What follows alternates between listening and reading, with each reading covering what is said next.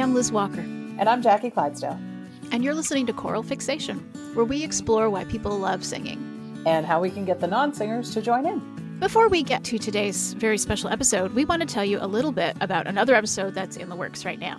So in the past few months, we've seen a lot of people hit the streets to protest everything from police brutality to COVID restrictions. And seeing as we're recording this now at the beginning of November, there may be plenty more protests to come.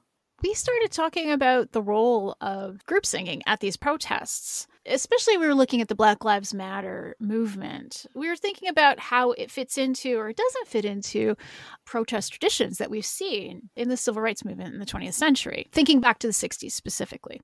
So we did a bit of research and we talked to some really smart, really inspiring and interesting people who are working right now to make music a part of social justice work in these protests. And so we have some really great things to share with you. But right now, that episode is taking a little while to put together. So in the meantime, Liz had a great idea. Well, we decided that we were going to go ahead and do a little something that we've been talking about doing, which was a spotlight song, where we would talk about a song and talk about the history of it and maybe the writers or the creators and how it got sung to sort of pull apart some of the ideas about why people love singing and why they love these songs so much and what they mean to people. So I hope you enjoy this discussion of our very first spotlight song and watch for our protest singing episode coming soon.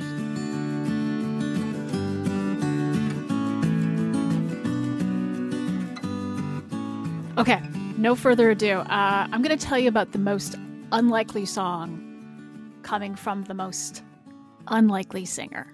Okay, because you and I have been talking about, revolutions. We've been talking about protest singing over the past couple of months. We've been talking about the civil rights struggle. We've been talking about the modern day Black Lives Matter movement. We've been talking about the traditions, the inherent dignity. That's right. When people raise their voices in song. Sure. Yeah. Right. Yeah. But now you're going to tell me a different story because I understand this has something to do with David Hasselhoff. Exactly. He's as surprised as anybody. Okay. Picture it. 1989.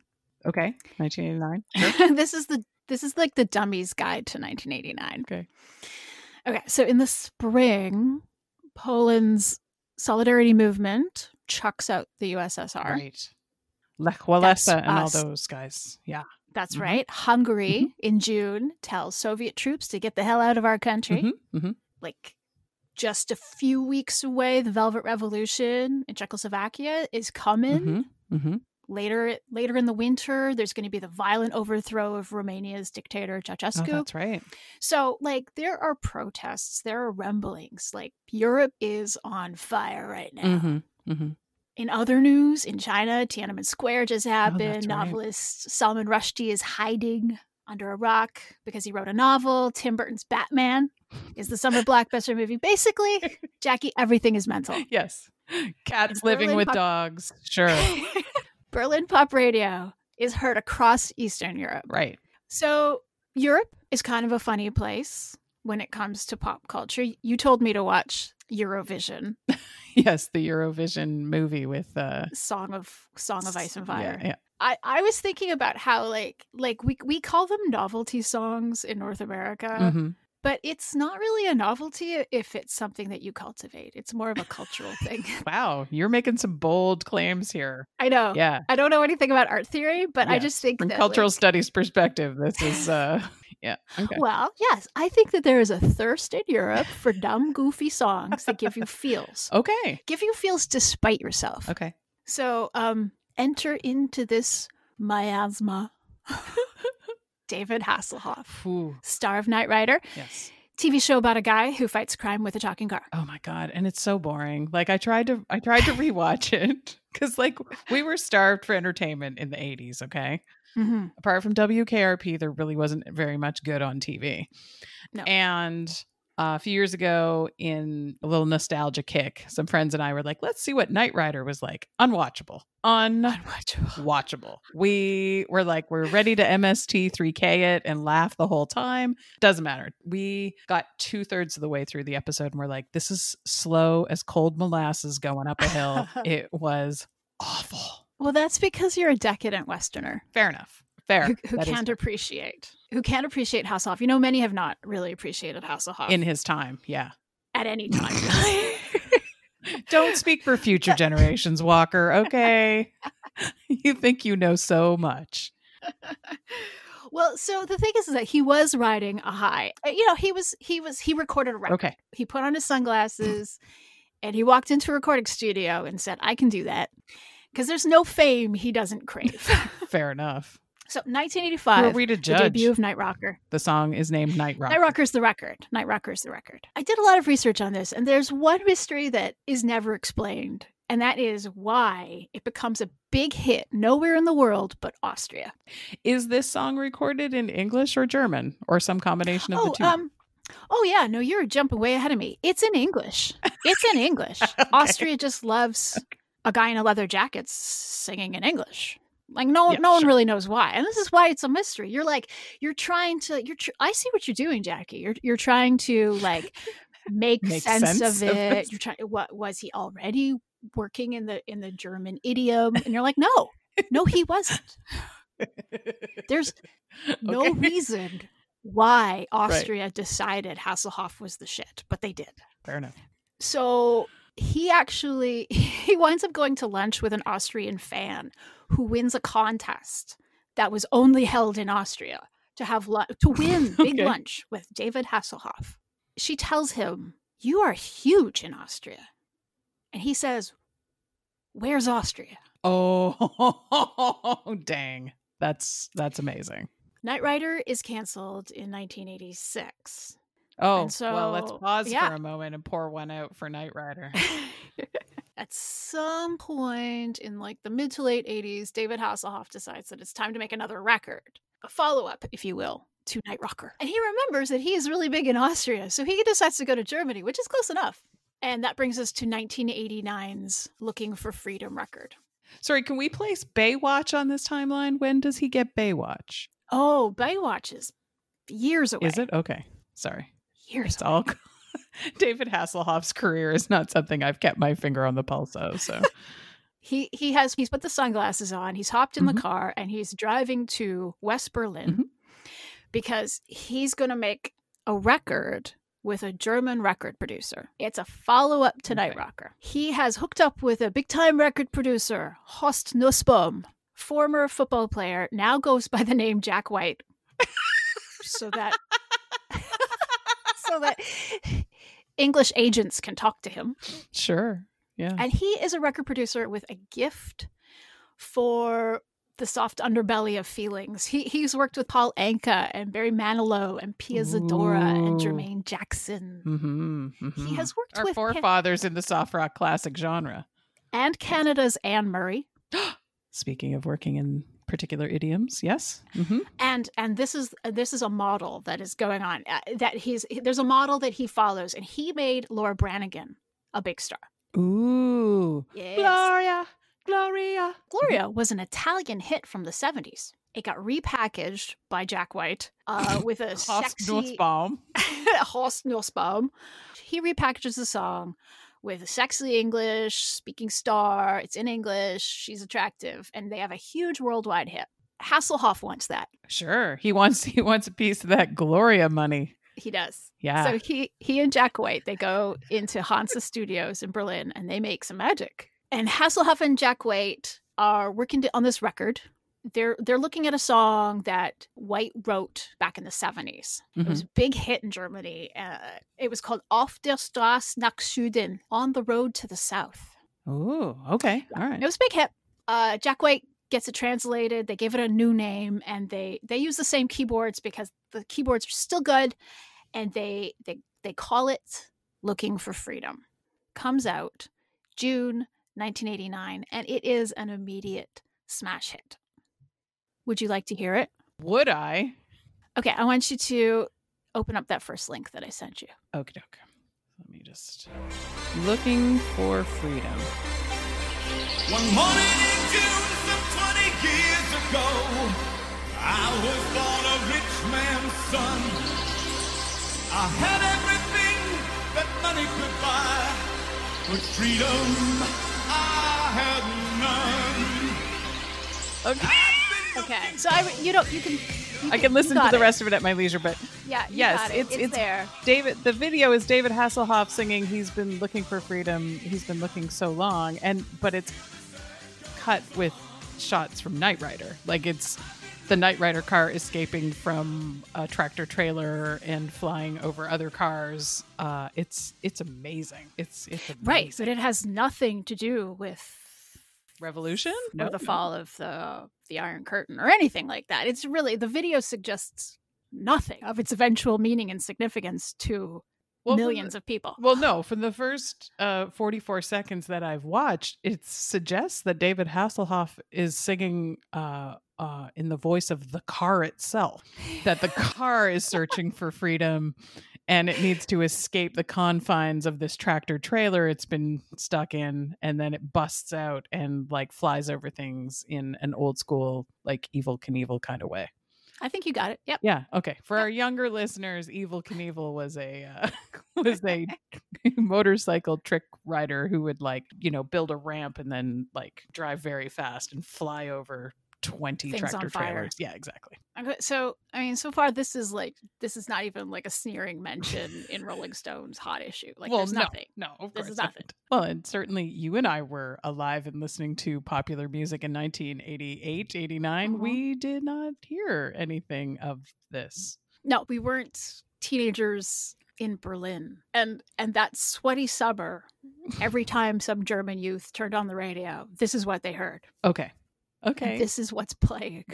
In East Berlin as well as West Berlin? In West They would not Berlin. have heard it in East Berlin. Okay. So it wasn't on American Forces Radio. No, probably not. Okay. So it's on WBER. Ooh, which would be the perfect call letters for West Berlin radio. Yes, it would be. Ooh, nice one. So where are we? We're in 88. Teenagers are This is listening. 1989. 1989. All right. Summer This is the big summer. This is the big summer song. Everything's going crazy around the world. And the Germans can't get enough of David Hasselhoff's song, Looking for Freedom. So what next? What happens next? What's going Okay, does this help fuel the flames of Eastern to Europe? provide a little context, Mhm. I've got some thoughts from Der Spiegel culture writer Hanna Pilarczyk, and she says, I think Germans rather liked the Americanness about him. And she says, his music is very simple and it's something to clap along to. Sure. Germans like to clap along to very straightforward rhythms. Yeah, that makes sense. That story checks out. That's who doesn't? I think Hannah's a bit of a wet blanket, frankly. She's underplaying the joy that is pure. I think she's closed herself off from the joy that is possible. Because, Hannah, the winds of change are blowing already, and people are happily clapping their hands. And this autumn, the autumn of 1989, Germany is swept up in its own revolution. People are out in the streets, and Jackie, they are looking for freedom. Yes, yeah, they are. They want to tear down that wall, Mr. Gorbachev. Well, and November 9th, kind of by accident, West German police let East Germans through the wall. And then the next thing you know, East Germans, West Germans, they're climbing the wall, they're sitting on it, they're chipping off souvenirs, they're waltzing back and forth, and they're wondering what's been going on for the past 28 years. Yeah. I mean, these are people who speak the same language, but they're like strangers, really. That's right. Yeah. Families divided, the whole thing. And it's a really, I guess it's a really sexy time. It's a really like, everyone's just like, who knows what's going to happen? This is bonkers. So you fast forward to New Year's Eve, the end of 1989, the end of the 80s, the end of the Cold War, the end of East Germany is kind of what everyone is thinking. Right. New decade, new you, new look. Life has given Eastern Europe hassles, and now they're ready to make Hasselhoffs. So there's a huge televised celebration to mark New Year's Eve, and it's at the Brandenburg Gate. Okay. And Hasselhoff is there to rock the crowd. There was 1 million people at the gate, and there were millions more watching at home. They're watching him sing his summer hit. Now, I want you to check out the next video I sent you, because this time, Hoff has been briefed. Okay.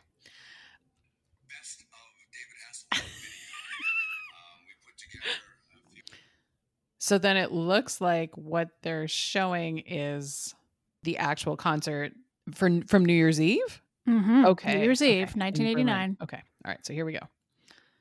Wow. He holds it. He sure does. That bandana. Right? Oh my God. Can I please describe what he's wearing? Yes. OMG. Okay. So he starts with his back to the crowd. He's wearing a leather jacket with like what I can only describe as a bedazzled leather jacket with in the shape of like a German eagle. Yeah. From the flag kind of thing. It's all lit up. And he's wearing like a silver lurex tie band across his forehead. As he turns around, he lifts his arms. He's wearing a tank top, a black tank top underneath. He's wearing black jeans and what appears to be, and I don't know if this is really the correct way to describe it, but what appears to be a male chastity belt over his pants. It's in the same silver lurex kind of thing. It's like it looks like he's been diapered with a silver necktie running between his legs and then like around his waist. It is beyond preposterous. It is amazing. It's pretty great. And this is what was beamed into millions of German households. Oh my God. Mesmerizing its people. And he, in these moments of this sort of nascent nation, he imprinted himself upon them. Yeah, like a mother duck on some ducklings. Yes. Oh my God. Yes, because like the keyboard scarf that he's wearing earlier is like iconic. Okay. In Germany now. Mm-hmm. Really? And the light up leather jacket. Okay, with the bedazzled eagle on the back? Yes. Okay. So and he is loving this. Like he's loving it because he is powerful and sexy and he's got all this hair. Mm-hmm. Germany loves him and America isn't there for him right now, so he is there for Germany. It's it's a big moment. It's the biggest. How was this kept from us in the West, Elizabeth? I do remember what 1989 and 1990 was like, and there were all these things happening at a rapid pace. Yes, which I do remember. Given that I was a young teenager, I was like, "Wow, is this what life is like?" Yes. Because prepared you for 2020 at very least. Right? Like tumultuous time. Mm-hmm. It's true.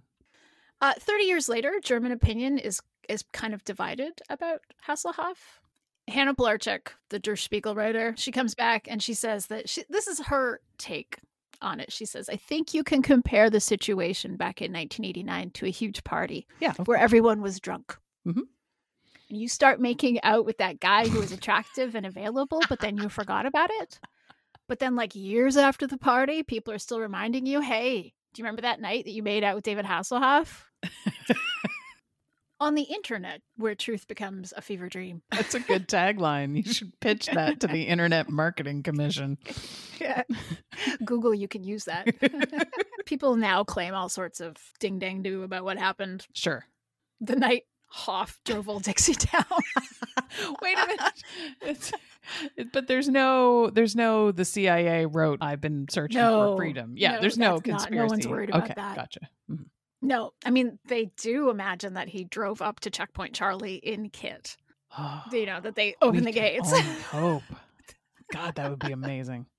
And it's funny with Hasselhoff himself because he would actually go on to even bigger things after this. Like not just saving a nation from itself, but like Baywatch, of course, became like a international phenomenon. And he was a producer, which means I think that he has like royalty money that he could like wallpaper his house with. Of course. But I think this is also kind of like the most meaningful and significant thing that he maybe did because he is popping up in Germany's chat to remind it about their passionate affair. Like a lot. Is he always kind of then trying to chase that high? I think so because he doesn't realize maybe that Germany has moved on.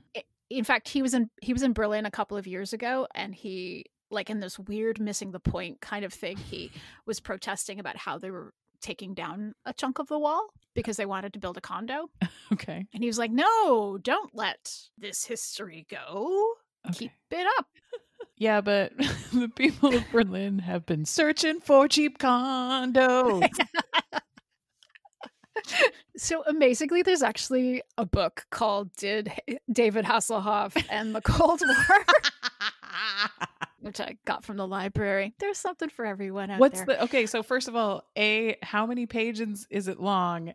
And B, how big was the font type when they just wrote the word no? Like... It's true. You can't say that he ended the Cold War. No, you can't say that. He provided the soundtrack. Okay, yeah, fair enough. Okay, so the author of David Hasselhoff and the Cold War, Emma Hartley, she attempts to explain what happened with a German compound word. Oh, I love a good compound word. Okay. She says that Hasselhoff and his hit represents the Sehnsucht. I'll say that again for you. Sehnsucht. Sehnsucht. It's the wistful longing. Oh, okay, sure. Wistful longing for Western culture, for the weird word freedom embodied in a 2-meter tall, leather-clad, chest-haired dude. And more importantly, a very catchy song that every kid in school is singing. So all of the stuff that we had and that we took for granted, those are things that had to be, and I don't want to say sold to people, but like reinforced for people who had never known that kind of freedom. And that's right. Okay. All right. I can kind of see that. Oh, so don't make me like this song. Come on. Look, you can dismiss Hasselhoff like some drawstring pants, or you can climb into the hot tub time machine. Emma Hartley says that a pop song is like perfume in the sense that when one encounters it after many years, it has the capacity to take you right back to where you were the last time you encountered it. For sure. Like a song. And Hoff's song embeds him in the fabric of history as experienced by those who were present for it. Yeah. And I would be interested if there are any German listeners right now, particularly those around our age, particularly those who were teenagers at the time. Like, I would love to know if, like, it's probably one of those songs that when it comes on, they know every single word start to finish and they sing right along with it on the radio, and they and their friends, like, you know, just, you know what I mean? All come crashing in on the chorus because they're like, yeah, this is the song that means something to me, even if it is, I don't know. You and I get together at karaoke and do a bitchin' number on, you know, Buffalo Stance by Nena Cherry. And what does that really have to say about how we connect with each other? Does it? It's just we connect because we do. I think you're ready to click on link number 3. I think I am. Is it Buffalo Stance? So what you've got here is a 2018 concert. Okay. 2018. Oh, okay. 2018. David Hasselhoff and Andre Rieu. There's a lot of complex stuff going on here. Oh, nice. So the Knight Rider car is on its way in. Andre Rieu is directing Oh boy. Oh dear. Can you see him? He's wearing white tie. I can see him. Hasselhoff is wearing white tie. Yep. Get out of here. This is Andre's show. Good morning. Oh, the reaction shots. Aren't they precious? Okay. You keep watching. No, you watch for a while. There's a lot going on in this video. Oh. Okay, so all of those people are approximately our age. And they are losing their minds. They're like hooting with laughter at the same time that they are singing along. That's right. And just weirdly, I don't know if you've seen the orchestra, but they're all they're all wearing ball gowns, pastel gowns. Yeah. Super weird. It is very odd. Oh yeah, they all come crashing in on the chorus. Yeah. Okay, so here's one of the things I want to say about this though is, hang on, let me just pause it. Okay, so first of all, Andre Rieu definitely knows this song and is like just belting it out on the chorus. Yeah. 2, the crowd itself actually still seems reasonably subdued, and there's just like pockets of people going bonkers. So I feel like I feel like there are people in the audience who are maybe like the classical music type who are like, oh, what's this? Is this what the teenagers were listening to 30 years ago? People are really, really, really loving it. It's really cute. And they're so happy. And like you said, all of the women in the orchestra are dressed like Disney princesses in like what appears to be cotton candy dresses. And big gauzy gowns. It's very odd. And they're really happy. And they're like joining in. And like you said, they stop playing in order to like sing along. Yeah, this song means a lot to people. We ask ourselves, why do people love joining in? Clearly they want to join in and experience some freedom. Well, I mean, one thing that Emma Hartley says is that Germans are a bit protective of their tender feelings toward the Hof. And I really saw that in this video. Because they're laughing, but they're not laughing at him. They're laughing at themselves. They're laughing with themselves. Right. Like they are experiencing so much complex joy. I can't even like pull the pieces apart. Yeah. Okay. I can see that, where you're given that pass to be loud and obnoxious and relive that moment when you were 15 and freedom was sweeping Europe. Yeah. Wow. Yeah. We don't have anything like that. This has been great.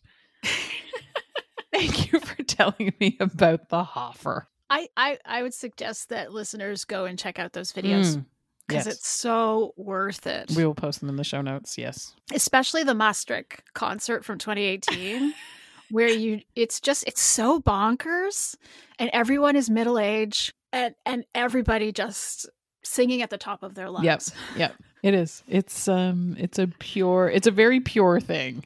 It's come very far from that Kit video. It's very complicated. But he brings Kit with him, so don't worry. He does. That's right. He drives in Kit. Michael, ignite joy in Germans.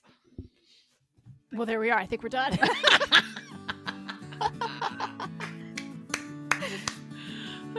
So good.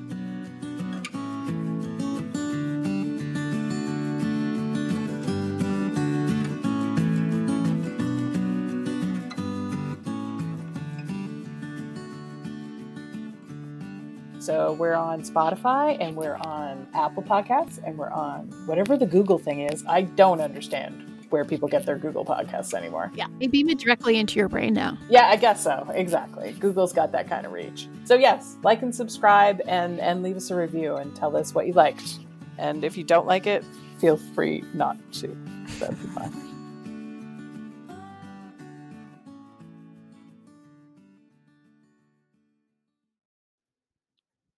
No, because that song was written after a Moscow summer festival concert featuring Motley Crue and Bon Jovi and Skid Row and Ozzy Osbourne and the Scorpions.